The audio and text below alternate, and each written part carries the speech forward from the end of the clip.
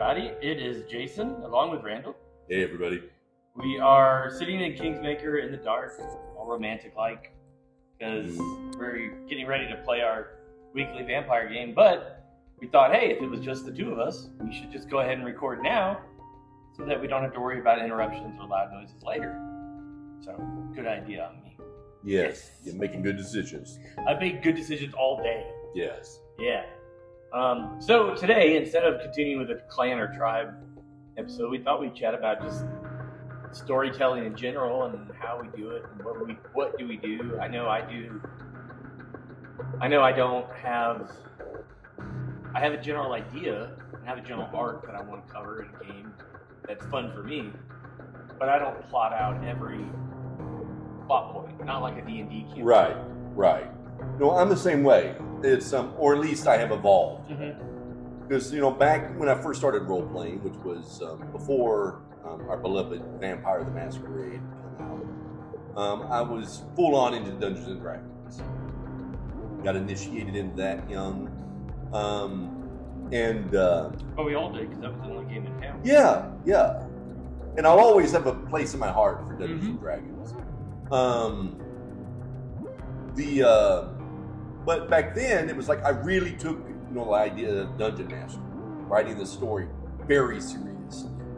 So it was like I had to have like all these like plot things like hashed out and everything, right? It was like every room, I tried to think of every eventuality, and so I would just labor and slave over this stuff. World building, oh my God, I'm still world building on my D&D game that I started back when I was 10. Nice.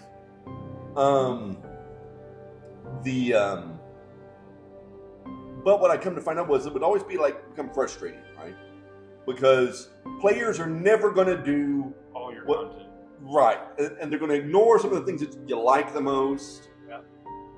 And then they're just going to completely destroy other things that you really think are cool. And then they're going to go off in some other direction that you were like, why do you even care about that? Right. And so, as opposed to getting frustrated, I just kind of tried to, because when it happens more than once, you realize you're the common denominator. Right. So it's like, maybe I'm approaching this wrong. And so then it became more of a thing for me of, okay, that first session, have a lot of things, like I said, a lot of hooks, interesting NPCs/SPCs, depending on what system you're in, set up for people to just interact with. They may get ignored the entire game, but they're there. And just for random even if it has nothing to do with your initial hooks, just people who cover a certain thing, because you never know. You don't know where it's going. I want to buy a talisman. Well, that's got nothing to do with anything we're doing, but hey, there's a guy. Ted the talisman monger. There's great business. Yeah. Shop smart. Shop T-Mart. So I started just doing it like that. So the initial game, a lot of just stuff. Right. None of it necessarily even connected. Just stuff. See what characters kind of latch on to. And then as they go, the players themselves, if they latch on to the thing that they're interested in, they're going to build a story for you. Sure. And so then it just became a matter of like, okay, well now I need to create NPCs or SPCs that are aligned with like the direction they're going. Right. And then you start realizing like, okay, then you get to a point where it's like, as opposed to characters doing things that you're not expecting and you're just being flabbergasted by it, then you're with them, and then you can actually start interpreting where they're going because they're telling a story. Right. And so now you're like, okay, I see where they're going with this. Yeah. And then you can be prepared for those sorts of things. And then it also gives you more freedom to customize things because, maybe your character's like something that's more mystical or cultic or street level or violent or things like that. You quickly learn those things. And then it's just like, okay, well now we'll just turn the gauge on that thing. It doesn't mean you're changing your whole story. It just means like, okay, we're amping this aspect up a bit. Yeah. I know our players, in our two vampire games on Tuesdays and Saturdays are vastly different. They're vastly different player styles. The Saturday game largely is much more violent than the Tuesday game. Yeah, it's more aggressive. More aggressive, yeah. Yeah. And yeah, I think with World of Darkness in particular, being a cooperative type of experience, keeping it a little looser goes a long way. Because you don't get angry. Yeah. Even the books, even the splat books, like Transylvania by Night, or the Transylvania Chronicles, where like they release, okay, here's what your players can do in Transylvania and what's going on. That's still this just open-ended idea of writing. They're not laying down, okay, after they do this part in the campaign, then they move to this part of the campaign. There's very little of that in World of Darkness. So I know when I'm running, I like to have like an A, and then maybe like an M, and then a Z. Like, and how would I have like checkpoints in my head I'm working towards. And I'll drop hooks to move in that point. Yeah. Or in those directions. But what happens between A and M, I don't care. Like, the players could go off and do whatever they want, because eventually, exactly, when it feels like, I guess with World of Darkness and Vampire and whatever, it's more intuitive. Like, I'm waiting until I feel like it's appropriate to push the story a little bit in a direction, as opposed to like if I'm running Curse of Strahd. Well, that's a bad example because it's very sandboxy. If I'm running Tyranny of Dragons, which is one of the first 5th edition D&D adventures, it's very linear. Like, you do A, B, C, D. Right. There really isn't. Once you kill this blue Dragonborn general, then you need to go and track down these other things. Like, there's not any real variation. But it seems to me in our games, and just how I storytell in general, is let them run amok, until I feel like they're at a point where the story can be pushed in the direction I'd like it to go. And then you just you start dropping hooks and see what they'll grab, and then when they grab one, you build on it. But it also, like you said, gives them a feeling of driving the story as well, which I think is missing in a lot of other role-playing. Oh, I totally agree. Certain game systems, like the storytelling system, I think really adapts to that kind of play very well. Right. And one of the things I think is great about the storytelling system is that it's very instinctive. Particularly if you allow it to be. So,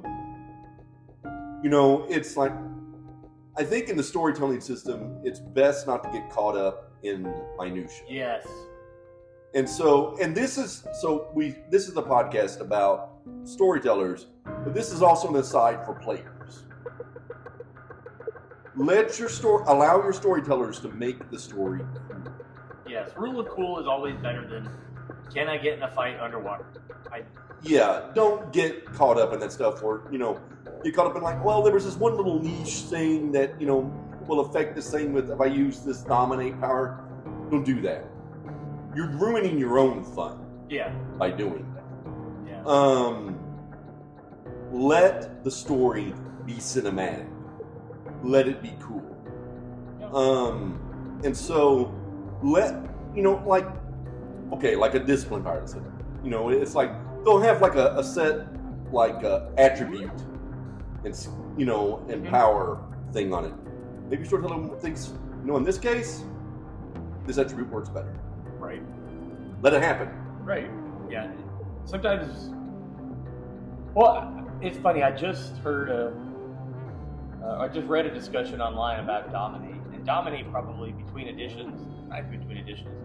Dominate is pretty standard through all the original stuff, even up through V20, but it changed a lot in V5 as far as like what Dominate could and could not do. And I was reading a thread online where they were like, well, how can I use Dominate to like get questions and stuff? And one person brought up LA by Night, which is a great live play. I love it. However, they use Dominate to like interrogate things like that because it helps move the story along, as opposed to if you do rules as written 5th edition, you can't use Dominate like that. Right. It doesn't work. Yeah. If you say tell me the truth, they say tell me the truth. There isn't any volition or able to interrogate or anything like that. But if it helps move the story along, or if, like you said, if it has a cool story effect, Just let it happen. do it. Yeah. Do it. But not to abuse it. And if you're going to home rule or homebrew something, then do that. But, you know, you got to find what works for your players and your table, and what works at your table isn't going to always work Yeah. at another table. Yeah, exactly. I agree. And I think it's best to take all these things as concepts. Right. These are constructs. And so also allow, as funny as it is to say for a fantasy setting like this, also allow logic to just play in on some of this stuff. It's just like, you know, this just would make sense here. Right. And it's like, yeah, the rules as written may not go that direction, but it's like, it just makes sense. Yeah. And the storyteller system does a good job with, especially with combat. You know, 3 turns and done, and then it ends logically. Yes. However it's going. Oh, I love that. Yeah. Like, we're not going to roll for an hour and find out, like you said, the minutia of it. Whoever is winning at the end of 3 turns is the one who's going to win. And I've yet to run into a case where that it wasn't kind of clear.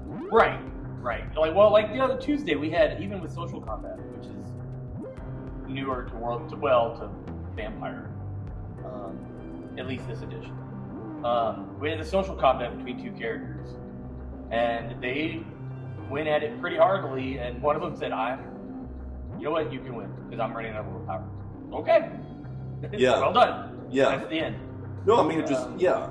I mean, and that was the combat where it was pretty clear Danny was controlling that. Oh, yeah. Yeah. Yeah, she was in charge of that exchange. And, yeah. It was just, but it still demonstrates, you know, okay, this is where this is going to end, because you can either push yourself, which is fine if you want to do that, but aggravated willpower does not go away very easily. So you use willpower a lot as a blood sorcerer. Yes. So absolutely. Yeah. Other things storytelling wise, I mean, finding a good setting. I keep running stuff in Chicago for 2 reasons. Well, London's probably my favorite setting, especially if I'm playing Dark Ages. But you know, I run stuff in Chicago because they've got a ton of information on it through all the editions of World of Darkness. It's kind of like their city. It's kind of like Greyhawk for D&D. Like, Chicago is the city for the New World, and there's 20 years of books that I can go through and find stuff for Chicago if I want. But the Chicago by Night book for 5th edition is great. It's got plenty of SBCs that I can use if I want. It's got plenty of hooks that kind of I can read through and just kind of make my own or whatever. And as far as settings go, I can make my own, but then that's just a lot more work. Yeah. And I don't mind doing the work, but if I want to play more, then I've got the resource right here. You know, it's funny, because for myself, like in Dungeons & Dragons, I never used a box score. Mm-hmm. For some reason, that always felt wrong to me. Even though I liked a lot of the box scores. Sure. Like, I would buy the products. Yeah. I liked reading about them. Yeah. But I felt like, that's somebody else's thing. I'm not legit in that. And so I liked creating my own world. Yeah. In World of Darkness, I'm kind of I don't know if it's the opposite or not, but it's, in World of Darkness, I actually like doing things local. Mm-hmm. That's my preference. Oh, I feel connected to it. Now, right now in our current location, great for some werewolf and small vampire play. Yeah. But it's like we're in a small town in the mountains. Mm-hmm.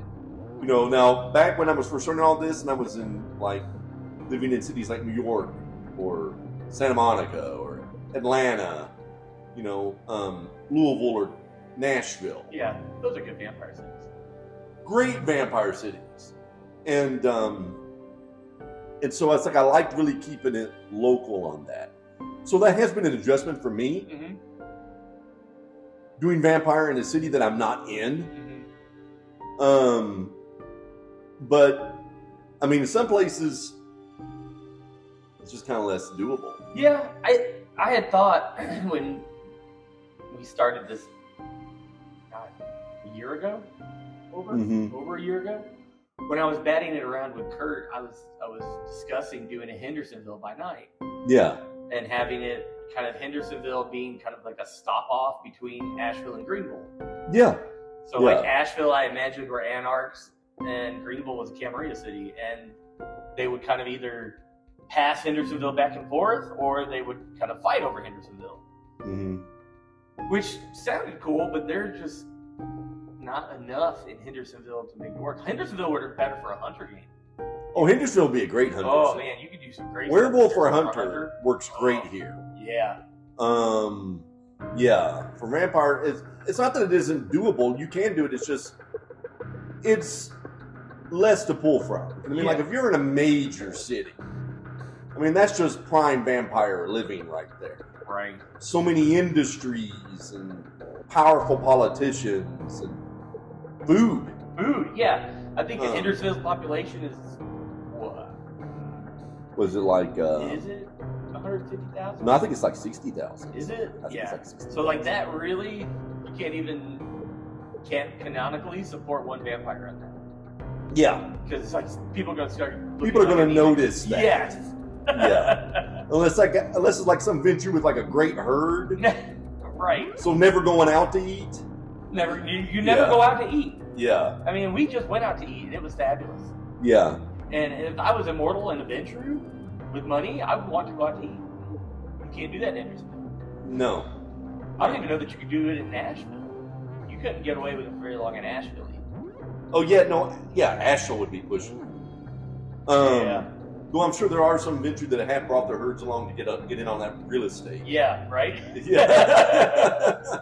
All these Hendersonville's getting ready to put up some like $1 million condos and stuff downtown. I guess that's all venture. They're like, we're gonna make this a venture city. Oh, they're trying real hard. Oh man, they're trying real hard to make it a venture city. But yeah, doing it in the city. You know, I lived in Florida. I lived in Sarasota, so I had Tampa nearby. That would work. I lived in Detroit. Detroit works.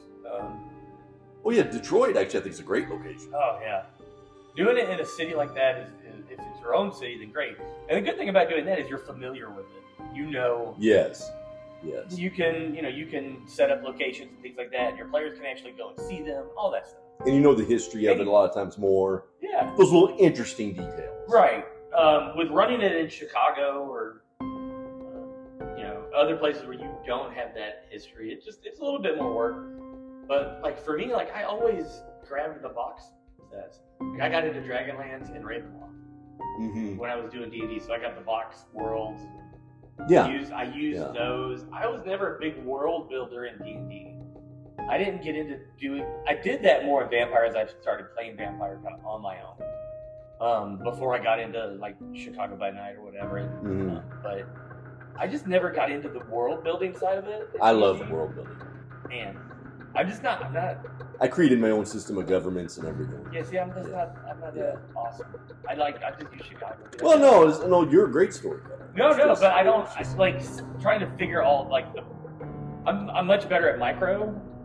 As opposed to like pulling back and seeing the whole freaking thing. Yeah. See, that's the thing that gets me. That's why I have to do world building, because that broad picture of interconnectivity bugs me if I don't have that lined out in my head. I got you. Yeah, it's just you'll just eat at me. Why is that there? Why is that there? What's going on with this? Yeah, there has to be. No, there has to be like. It's like a mole that's come up on you. You're like, what's that? Why is that there? Yeah, exactly. No, it's yeah. I just have to. I have to know all that stuff. Yeah. I know with Vampire, and again, Vampire, for me, it's good to have a few clans that are in power, and then a clan or two that is just the whipping boy, because that gives players something to bounce between. I see. Not even like necessarily like sect stuff. Camarilla, Anarch, doesn't really matter. Well, the sect stuff is, I think, less prominent now. It is. But having a prince who is very anti-whatever, Nosferatu. Maybe they're treated as a prince and they're just like, Nosferatu are not allowed in my clubs. And if I see them in my clubs, they're in trouble. Yeah. You know, so you got your players now that can bounce back and forth between these clans and build your story for you. Oh yeah, like when I used to do like the Louisville by Night. Mm-hmm. That was the prince there. Osamites, which are now the Banu Hakim, Right. and Ravnos, who are now the Ravnos. They're still Ravnos. But they're no longer a bloodline of the game world. That's right, and there's so few of them. Yeah. We're just banned. Right. There was no reason, you know, like that was automatic. Just get out. Yeah. Yeah. Get out. It was pretty much just automatic. We find out you're here, there's a blood hunt immediately. Nice. And so it was that was just the way it was. And then you have players like, I want to play one of those. Yeah. Oh my God, we had this one guy, bless his heart. He used to always do really great guy. Mm-hmm. And he came up with like really cool concepts, but he would always do that odd man out character. And I swear to God, he went through 7 characters in that campaign. He would just die like constantly. The record being, he entered the game and within 1 hour was dead. Wow. In a single session. Trying to do the right thing, actually, ironically in this case, but it was. But yeah, he would just always pick those characters. It was just like, you are not long for this world. It's just the players or SPCs are not going to allow you to exist. Right. and you gotta realize that as a player sometimes. Like your guy's not going to work. As cool as the concept is, and believe me, I love cool concepts. Right. But it's like sometimes it's just like there really is a read the room factor. That's just like that's just you're not going to make it. Whole group's premiere. I want to be Banu Hakim. Yeah. You know, the storyteller at that point just got to do the hard no stamp. Yeah. Or like a Tremere campaign with an outlier of a thin blood that has like what is it? Steak bait. Oh yeah, or something like that. I'm just making something up, but I mean, like it's just like, oh yeah, you're gonna get so experimented on. You're dead. You're so dead. You're gonna do horrible rituals to you. I mean, storytelling. I think it intimidates a lot of people. Yeah, I think so. Especially just like your average players, because it seems so daunting. I got this big screen, got all these dice, I got my computer. God, I long for the days when all I needed was a book and some dice. Oh yeah, I know now it's like a whole ordeal, right? Got, next thing you know, I'm gonna have a freaking TV screen. Jeez. Oh yeah. But I think players find it intimidating. But if the more you do it, the easier it gets. Yes. You kind of find out. That's really the trick. Yeah, you find out what you like as far as storytelling. Yeah. And Well, I think that's the thing too. Is like you eventually fall into you have a style. Yeah. And your players come to expect it. Mm-hmm. And then I think that's really when you hit your sweet spot, because you build your style around adapting to what players are going to do. But then your player base starts realizing that's the way he runs a game. Right. Or she runs a game. And then they're like, well, I'm going to start building characters with that in mind. Right. So as you go on that way, the two things start gelling together. And so then they're building for you and you're storytelling for them. Right. And you can make that type of thing easier as a storyteller if you have a list of homebrew rules or your own, like, this is how I run this discipline or whatever. Players know that from the beginning, then great. Yeah. It works 100% better than, like, springing something on them, mid-roll or something. Yeah. But, that type of stuff is going to happen. It happens with me still, and I've been doing this forever. But every once in a while, they're going to throw something at you that you haven't thought of or haven't seen. Yeah, and you that's just true. kind of have to figure it out and roll with it. And sometimes you got to be a dick and say no, and sometimes... Yeah, well, I mean, and that's one thing, too, as a storyteller. Sometimes it is okay to say, no, you can't do that. Yeah, that's not going to work. It's... Because there are certain situations, it doesn't matter what their dice pool is, it's like, that just wouldn't happen. Right. And so, and it's 100% okay to just be like, no. Right. Because that's going to be an automatic failure anyway. Yeah. So it's like, let's not even bother with that. Common sense tells you, you can't get away with that. You all have the common sense merit. Yeah. It says no. It just says, nah. Nah. But I mean, I encourage you guys. I think one of our players story tells for his girlfriend or fiance, and that's awesome. Get out there and try to do it. You're not going to feel comfortable with it. You don't have to know. The great thing with 5th edition is you don't have to know any of the past stuff. You can just pick up V5 or Hunter or Werewolf and go. Everything's there for you. Yeah, no, I think V5 did a good job of like being able to just get you out the gate with it, while at the same time not cutting off for people who did have experience with the lore. Right. Still integrate all of that. Right. And if you do have the experience with the lore and you just haven't done it, then that's just more that you can pull from. Just don't fall into the same mistakes that because I'll on the fly we'll say something about discipline and say, yeah, that's fine, but then realize no, it's different in V5. Yeah, no, that sneaks up on me sometimes too. Yeah, no, I think like any storytellers that are out there listening get that. Yeah. I would say one thing though. There's something just popped in my head. Consistency. Oh yeah. However you do things, be consistent. Yeah. Because I mean, it's like while your character shouldn't be able to read your mind or be able to always expect what's going to happen, they should expect that the way you do things is going to remain consistent for them, so they can build strategy, can build plans based around it. Throwing them for a loop in the middle of a scenario is dirty pool. Yeah, and that's on you. Yeah. When you do that. Yeah. So keep it consistent. That way your players can adapt to it. Because, I mean, you can house rule things to your heart's content. I think that's great. Yeah. And it's encouraged in Vampire. Yeah, absolutely. But players need to know those rules. Yeah.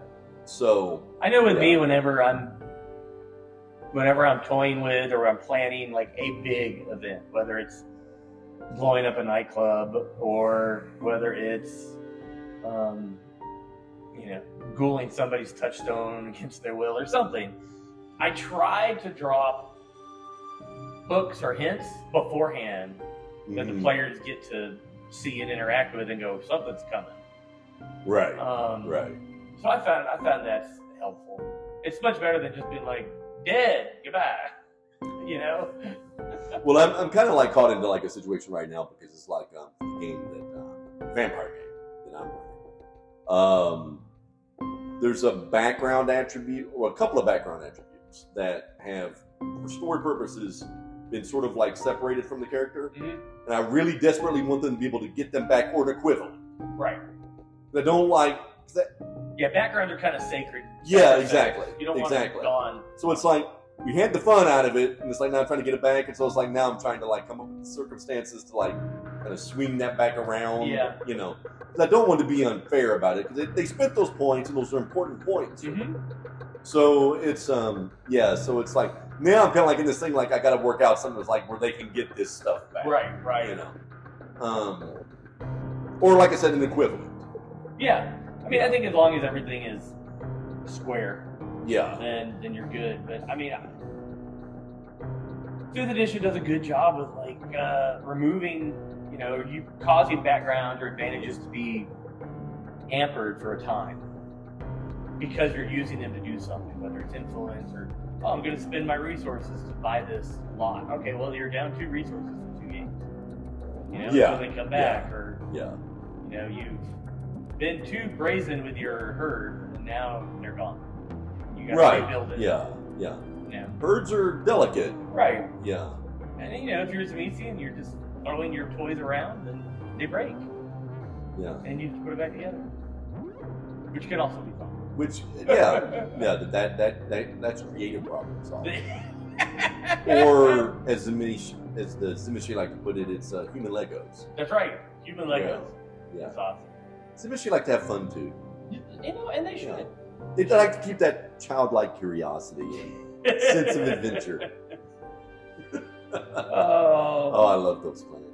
There's a lot. There's a lot with storytelling.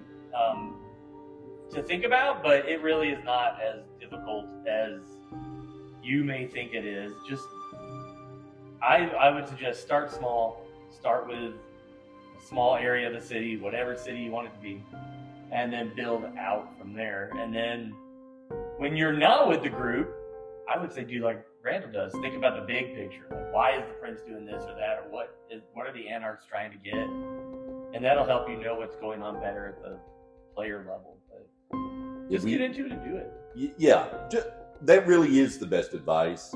If you're thinking about storytelling, like, you know, even if you just have like, oh, this is a little story, it's just in my head. Run it. Yeah. Because the whole story could take place in a club or in 100%. a building. I mean, you don't have to have these city-spanning stories. I think our last Saturday game, you guys went to 2 locations.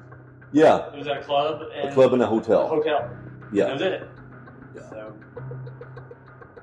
yeah, that's it. I think, well, that's not it, but maybe next time we'll chat about pacing or something like that. I don't know. Randall and I were talking earlier. We like to just kind of break up stuff. You know, we're not going to do every tribe right in a row or every clan. You know, we still have to knock out. What do we have to do? We still have to do Ventru and. Yeah, we still have some clans to do. We still have some tribes. We've not even touched on any of the hunter stuff. Yeah, which we definitely need to do. We should do some hunter. I think the 5th edition hunter is the best. I love it, and it's got a lot of, I guess, hate is the word. I don't know. And I don't get it, because I think it's brilliant. The only other version of hunter that I just really, you know, pun intended, sunk my teeth into was Hunter the Vigil for the New World of Darkness. That was really good. That was a lot more like Hunter the Reckoning 5th edition, with its cells and its very kind of covert ops type thing. Yeah. That Hunter the Vigil was great. And then Hunter the Reckoning 5th edition, you know, I think what people don't like is like it feels less powerful.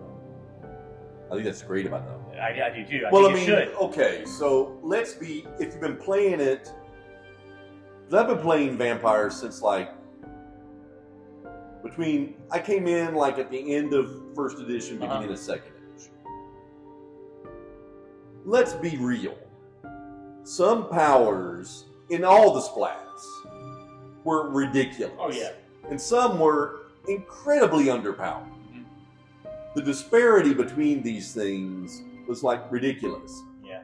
The restraint in 5th edition is a good feature. Oh, and yeah. it's made disciplines, like in the case of Vampire, it's made disciplines, I think, much more interesting. Like, you know, it's not just like there's an extra dot. It does something. Mm-hmm. Now, you know, it may not be as like crazy OP, especially like celerity. Oh gosh. You know, but it's more interesting. Right. Celerity does a thing now. Right. You know, Fortitude, which was kind of underappreciated before, is now kind of great. It does things other than just... Yeah. I mean, it's kind of awesome. It's just like, you'll get to that 5th dot and just welcome to godhood. Right. You know, kind of thing. In terms of like just, you know... What you can do. Yeah. Yeah. It's like... So there's more reward to it. I think that the new powers in all the splats are just more rewarding. Yeah. And I know that's going to get probably a lot of him. We probably just lost like all of our listeners gone. Yeah. but we did tell you when we started this was the 5th edition project. Exactly. So we do like the 5th edition and we stand. Yeah. But it's but I mean, like the old stuff, which I love. Right. I love. That's why I'm here. Right. That's why I've made it to 5th edition. But let's be honest, that stuff was out of whack. It was. Yeah. It was rough sometimes. Dex ruled everything in terms of attributes. Yeah. You know, celerity was like ridiculous. I mean, they spent numerous editions and numerous splats trying to like rework celerity so that it would not be overbalanced. Like through the Vampire the Masquerade, through the Dark Ages stuff. Yeah. Every Dark Ages book I got had a different version of celerity. That's where I think they were like, oh yeah, let's try this in Dark Ages and see how it works. The Dark Ages was like one of the better systems. Oh, it was good, yeah. And just a great setting, and it introduced the Cappadocians. It did. I love the Cappadocians. Yeah. As you should, they were really cool. But Hunter is Yeah. different. It, There's still that touch of awakening in it. yeah, like especially depending on what edges you take. But it's certainly not Hunter the Reckoning, where I spend a point of zeal and now I'm immune to every power under heaven. Yeah, which is. And I'm just like, come on, man. Yeah, at that point, why aren't you being hunted? Right? Yeah, why aren't you the one? Yeah. You're a mage of some sort, even if you ain't admitting it. Right. Well, anyways, we went a little long this time, but there's been nobody here, so we just got to chat about. This was good. This was fun to do. Yeah. So, storytelling, get into it, or find you a good one. You want to and play. Yeah. Tell your stories. So yeah, absolutely. Put stuff out there for people to go, oh wow, that was really cool. Put yourself out there. We all have a bit of that art in us. Yeah. So I don't know, next week maybe we'll chat about Hunter, or maybe we'll talk about more storytelling stuff. Or maybe we'll hit more tribes or plans, but never know. We never know. It will be out of alphabetical order, though. Yeah, whatever we do, the next episode will not start with a T. I promise. It's something. We dance around the alphabet, just like whirling dervishes. Yes, for those Banu Hakim fans out there. That's right. Yeah, that's for you because they're our favorite. That's not true. That's a lie. That's not true. All right, well, thank you guys for listening to this longer episode, and we appreciate it. Appreciate Kingsmaker. There's nobody here but us and God, but we still appreciate them. So, have a good weekend. All right, take care, everybody. Bye.